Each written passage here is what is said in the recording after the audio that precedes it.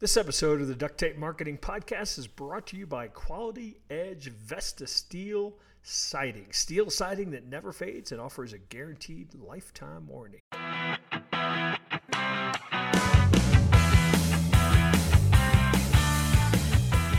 Hello and welcome to another episode of the Duct Tape Marketing Podcast.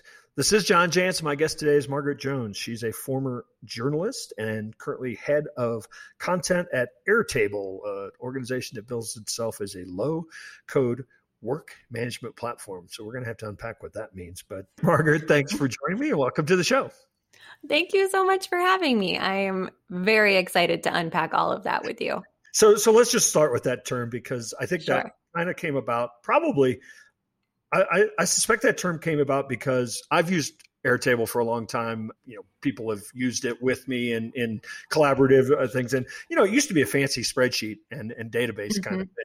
And it's so much more than that now. And I think the idea to incorporate it as a low-code work management platform sort of is trying to encompass the fact that it does a lot of stuff. So when somebody says, you told me you work at Airtable, and they say, what does that do? What is Airtable? How do you put it to somebody that's asking, you know, without having done any research? Yeah, that is like I was going to say the $1 million question, but maybe it's the $5 billion question. It depends how interested the person is, how I end up describing it to people.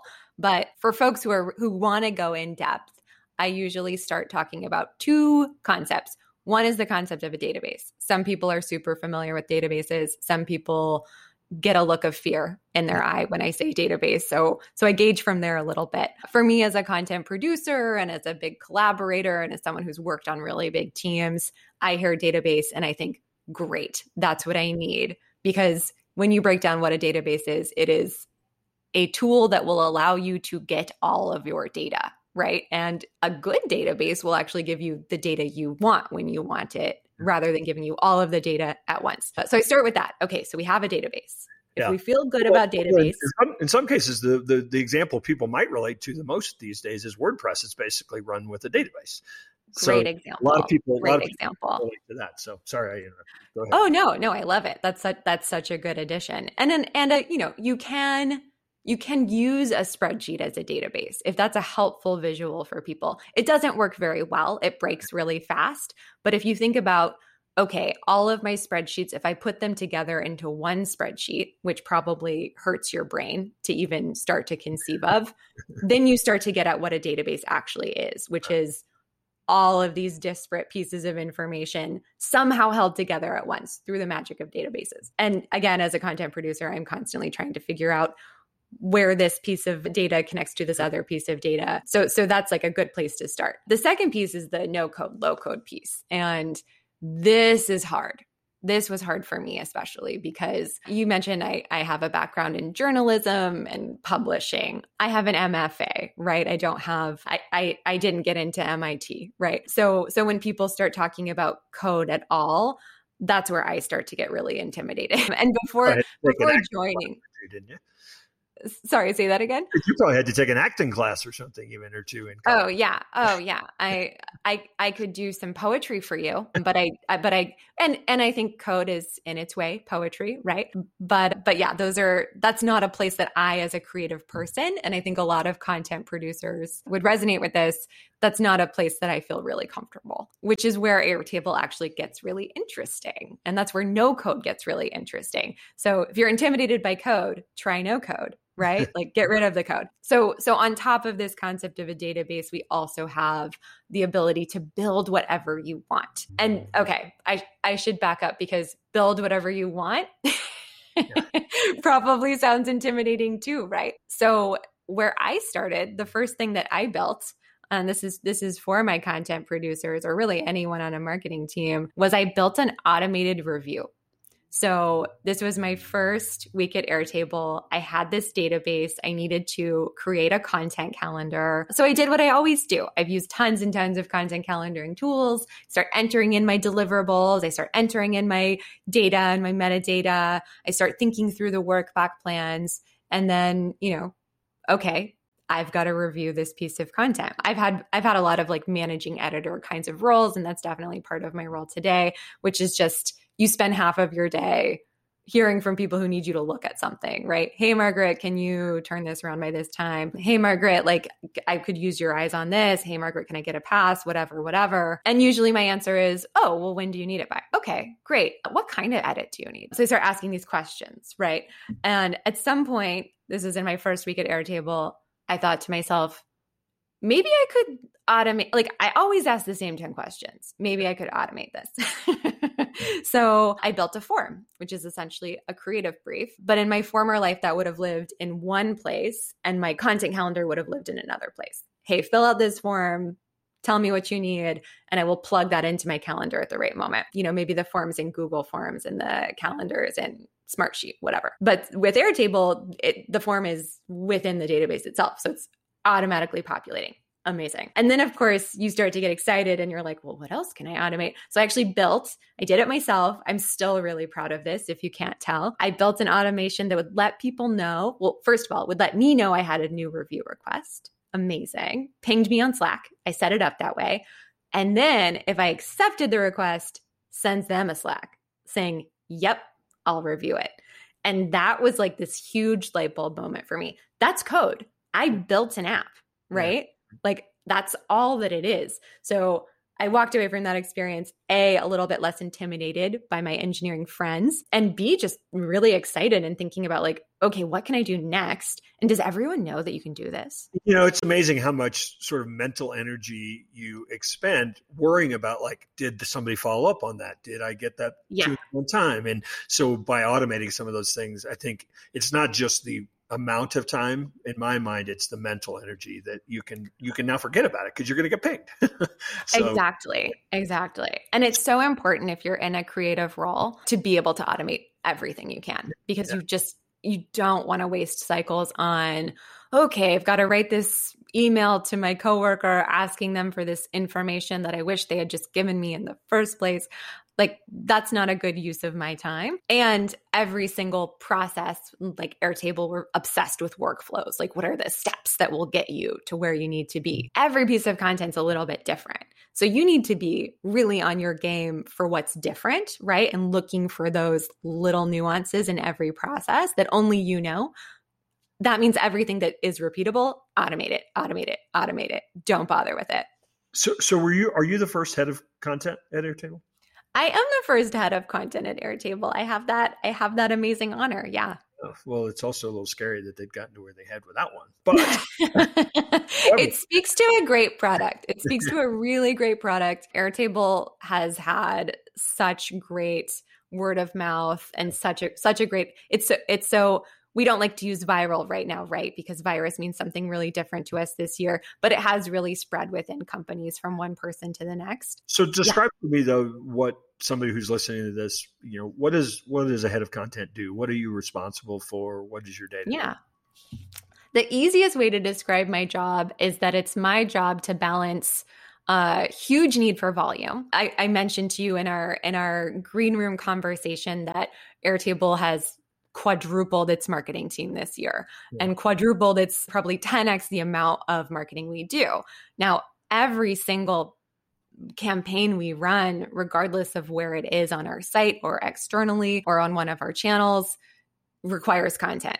I can't post something on social without content. I can't build a new product page or landing page without content. So anytime there are words, my team has to be involved. So we've just got this huge pressure around volume because the team can't grow without us, right? Like we can become a huge, huge roadblock to the team growing. And then on the other hand, everything has to be good. You know, we can't just produce a bunch of content. It actually has to be good. And at the end of the day, my team is responsible for saying, yeah, ship it. It's good enough. Let's go. And then this is where it gets really fun. We have to be able to prove that it's good. So it has to meet our standards to ship. And then we actually have to be able to measure its performance. So there's a lot in that. So what is the good is a sort of subjective. However, obviously you can look at, you can look at reads, you can look at shares, you can look at dwell time, things like that would suggest that somebody thought it was good. But how do you tie it back to, I'm thinking you're in a meeting involving salespeople and they're saying, how is this selling product? How do you tie it back to sort of business objectives? Yeah, great question. And that is a big part of my job. I could probably spend 20 minutes just introing you to my thoughts there. So I'll start with a few places. One is upfront, before a single word has been written, you need to know how your content ties to business objectives. You cannot tack it on later, right? That doesn't work. Well, you can get lucky, but in general, it doesn't work. And something that we do, something just to plug my database, all content marketers should be really plugged into databases spiel. I will say, if you're using a relational database like Airtable, you can actually physically map each piece of content to one of your objectives. That's something that we do at Airtable. That is a really important piece of data for every piece of content. If I have a blog post, I open up that record. I know you're familiar with Airtable records as a user, and I can see, okay, this maps to this objective, which is stored in my base. So absolutely, number one, you have to be really solid on your strategy before a single word gets written or an outline or a brief, anything. When it comes to actually measure, and that does help you when you are in that room with that sales leader and she's asking, does this actually generate revenue? Because you can point to your objective and say, well, the objective for this piece was actually to drive awareness of our brand. Yeah. So we're not going to have that expectation of this piece of content. And we were upfront with that at the beginning. So that's really, really key. And, for us, we are looking at how, like, if something is meant to drive revenue, we actually want to see that it is associated with pipeline. We actually want to see that content has been consumed by people who became successful users of Airtable, whether that means they'd never heard of us before that content and they eventually went through our sales process, or whether that means they were already a user and we taught them something that helps them, become more sophisticated in the way that they use Airtable. You don't ever go back to the salespeople and say, well, this would drive revenue if you'd share it. Yeah, that's another good go-to. Content and forms and mediums and packages and, all these things have changed over, well, they seem to change, consistently. What's working right now? What are you seeing, like this kind of package or this length or this, what's working right now in terms of getting the most engagement or meeting your objectives? Sorry, my doorbell is ringing. I apologize. I hope it's not coming up too loud. Man, if there was one thing that was working, I don't know that I would have a job. So I'm glad there's not just one silver bullet that's working for everything. I will say a pattern that we've really noticed that I really resonate and feel as someone who is marketed to quite a bit. People just want the most direct version of whatever it is you are trying to tell them. I think 5, even 10 years ago, content marketers had just discovered that value was something that you had to include in your content. There was this idea of, hey, if I offer you something of value in my content for free, then I will build trust with you and you will love my brand and you will come and buy my product eventually. Super important concept, right? But now I think we have all these brands who are just continually churning out best practices and thought leadership. And here, let me teach you something. Here, let me show you something. And at a certain point, you have to say, have we tapped out on the value that we can add in that way? If I believe that, for example, a relational database is the best way to manage your content, and that's what I want to share with people, I should talk to them about content operations and I should talk to them about how I'm using Airtable to manage my content, rather than there's this kind of beating around the bush that content marketing can really engage in, where you're reading a white paper and you realize, oh, are you trying to tell me that I should use your product? I think that's what you're trying to tell me. And that's all, that's all well and good. I produced plenty of content like that myself, but we've really been leaning toward, hey, let's just be upfront about what we think the best solution here is, because people can smell it a mile away when you're trying to gently nudge them toward a certain solution. Yeah, because you're using marketing speak. Especially when you're marketing to marketers, right? We're not fooled by this. We make this stuff. So you have to be really, really direct in the way that you talk about your product. And now let's hear a word from our sponsor. Do you want your home to stand out from the rest of the block? Vesta Steel Siding is one of the fastest growing siding products in the market. It's made of one of the strongest and most recyclable materials on the planet, so it can withstand anything Mother Nature can throw at it. Vesta's won design awards because of its patent design, rich solid colors, and the plank-like profile and unique natural-looking wood grain look without any homeowner maintenance. Be the first on your block to style your home with a bold, innovative solution that looks amazing for the life of your home. Check it out at qualityedge.com/Vesta. You all just conducted a pretty comprehensive research trends report called the Airtable Marketing Trends Report. Did there some nuggets come out of there that you like to share? Yeah, absolutely. And I'm excited that you brought it up.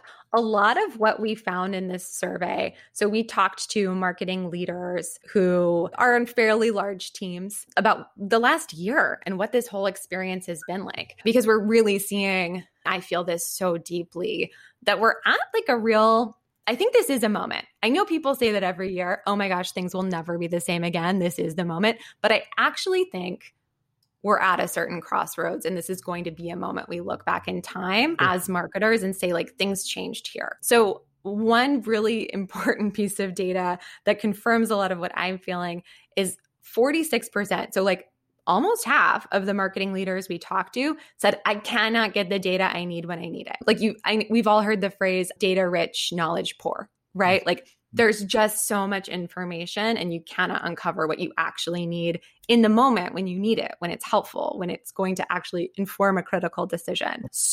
And like that really gave me pause. It kind of takes your breath away. Like, oh man, we really need to figure this one out. And that's something that we do feel like having a database that actually gives you what you need when you need it is so so crucial. Another big stat for us was that when you look at it at the end of the day, folks are spending like a third of their time on tasks that they don't consider to be mission critical, on like what we call like work about work, right? Like activities, like I just mentioned, like writing an email to ask when a review is due, or, you know, plugging something into their spreadsheet, or, you know, all these little tasks that feel like, wow, maybe I should just be replaced by a robot, right? If this is all I do all day. So that was like a really big one for us. And then we just saw that like across the board, folks are really stressed. And that didn't surprise me at all. I think we've all felt that this year. Since the pandemic began and we've all been remote, we're all working from home,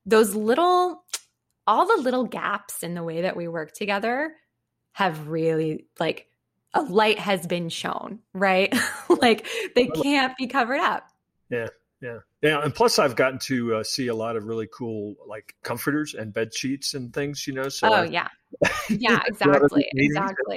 Yeah. I know the listeners can't see, but I'm sitting here in my guest bedroom. Like everyone's very familiar with my furniture at this point and has seen my kid probably more than they care to. Yeah. So there's this intimacy, right? Which is amazing. And I know as a team, at Airtable, we've really valued getting to know each other a little better, even as we really miss being in person. But I think it's kind of coming at this moment. I talked a little bit about the pressure around volume for all producers, I think across the board. And that's hitting at this moment where we don't have those lanes of connection in person that we used to have. So, you know, in theory, if everything had been working really well, the transition should have gone relatively smoothly. Like we would have missed each other, I'm sure, but by and large, our processes should have worked just as well. And I think what most teams found is like, we've got some strengths, but we haven't arrived, right? Like this magical collaborative system that we all thought we might have been engaging with before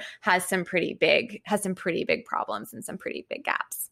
You know, it's funny. A lot of marketers, it's very trendy right now to talk about, we're putting humanness back into, marketing, which of course is kind of silly because it's like, why was it gone? But, yeah. Where did it go? Yeah. But I do think that there's a little bit of that because I don't have the human connection that, maybe like a good sales call sort of covered up, some of the connection things or allowed us to kind of move through that. Whereas I think that one of the trends I certainly see in content is being more real, is being more, hey, we're not like everybody expects us to be in the industry. This is who we are. And I think that that's a good thing, but it's also, I think what it's done is a lot of people have known this. I think it's definitely thrown off the shackles to say we have to be that now.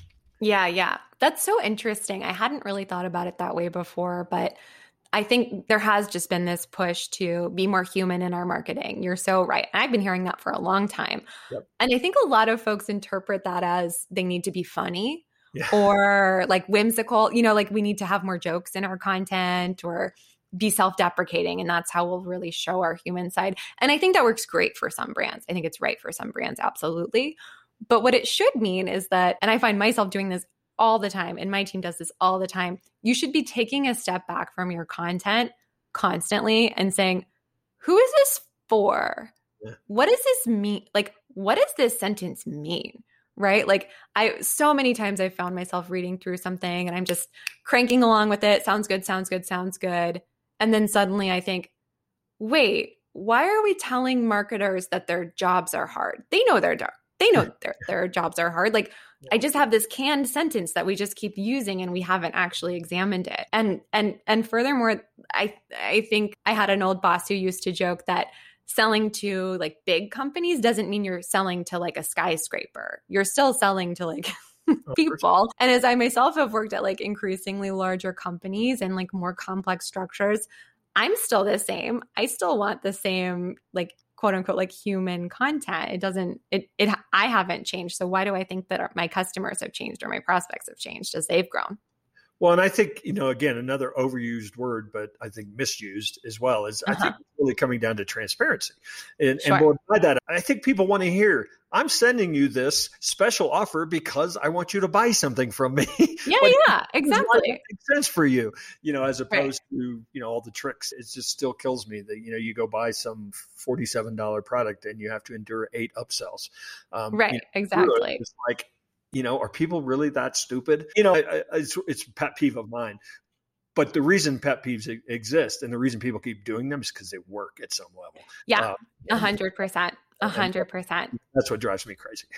Yeah. And I think that's so true. I was just ranting to my partner about a soup company that for some reason sends me 2 emails every day. And I'm just going, why does this soup company think that I want to hear from them twice a day? I don't want to hear from my best friend twice a day. Like where is the thinking here? But to your point, it works. It's effective. They wouldn't do it if it wasn't effective. But in the process, what are you doing to your brand? I think that's the question to ask. You and I are sitting here talking about, in not such a lovingly way, about their brand. So that's right. Yeah. Exactly. Versus, and this is part of my job, to get back to your original question about what a head of content does, which is like monitor for both of those things. We're not just looking for performance. We're not just looking for conversion. We're also looking for, is this true to who we are? Is this how we want our customers to think about us? So, Margaret, before you came on, your PR team said you were going to give us a 50% discount coupon for Airtable for the rest of our life. And so I wonder if you could share that.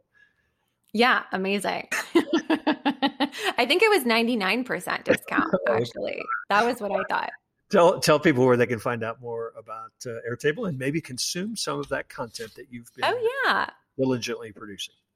Yeah, I would love it. Airtable.com. That's the easiest place to go. If you are a user, that will take you into the product. So that's less fun. That's tons of fun, but less content consumption happening there. Our blog is blogged@airtable.com. You can read some great customer stories and check us out on YouTube. We've got some really great video content there. Yeah, and I think probably the challenge for a lot of people is to figure out the use case with tools like this, because a lot of people jump from tool to tool and they think, oh, this project management tool, and then they jump to this one. And I think that increasingly tools are becoming, you can't define them in some ways. They work for a marketing department totally different than they might work for, say, a customer service department. Absolutely. Like they won't even look like the same tools in some cases. And I think that's kind of the thing. Yeah, that's such, when I first started at Airtable, that the first question you asked me on this podcast, how do you define Airtable? Right. I broke my brain about that question, right? And I was so keen that I had to find the 2-sentence answer so that I could tell my mom what my job is, right? And at some point I thought to myself, well, I can't describe Salesforce either, right? It really is what you use it for. You can only really describe Salesforce, which is such an integral tool and is so clearly defined in some ways through what it does for people. And I think Airtable is in that same category. It is what it does for people, and it does something different for everyone. For some people, it's a CRM. For some people, it's a content production calendar. For some people, it is the way that they manage their entire business, right? Yep. It can fit so many different use cases, which is what is challenging about it as a marketer, but also really inspiring. Well, your next strategy meeting, I suggest you take this back and just, punt it around and see what people think. We make your life perfect. We make your life not suck. How's that? Oh, I like that. It's direct. I like that. That's everybody's biggest problem. So there you go. Yeah. All right. Well, thanks so much for stopping by the Duct Tape Marketing Podcast. And hopefully we'll run into you someday when we're all back out there on the road. Yeah, my pleasure. Thanks, John. Bye. All right, so that wraps up another episode. I want to thank you so much for tuning in, and we love those reviews and comments, and just generally tell me what you think. Also, did you know that you could offer the Duct Tape Marketing System, our system, to your clients and build a complete marketing, consulting, coaching business, or maybe level up an agency with some additional services? That's right. Check out the Duct Tape Marketing Consultant Network. You can find it at ducttapemarketing.com and just scroll down a little and find that Offer Our System to Your Clients tab.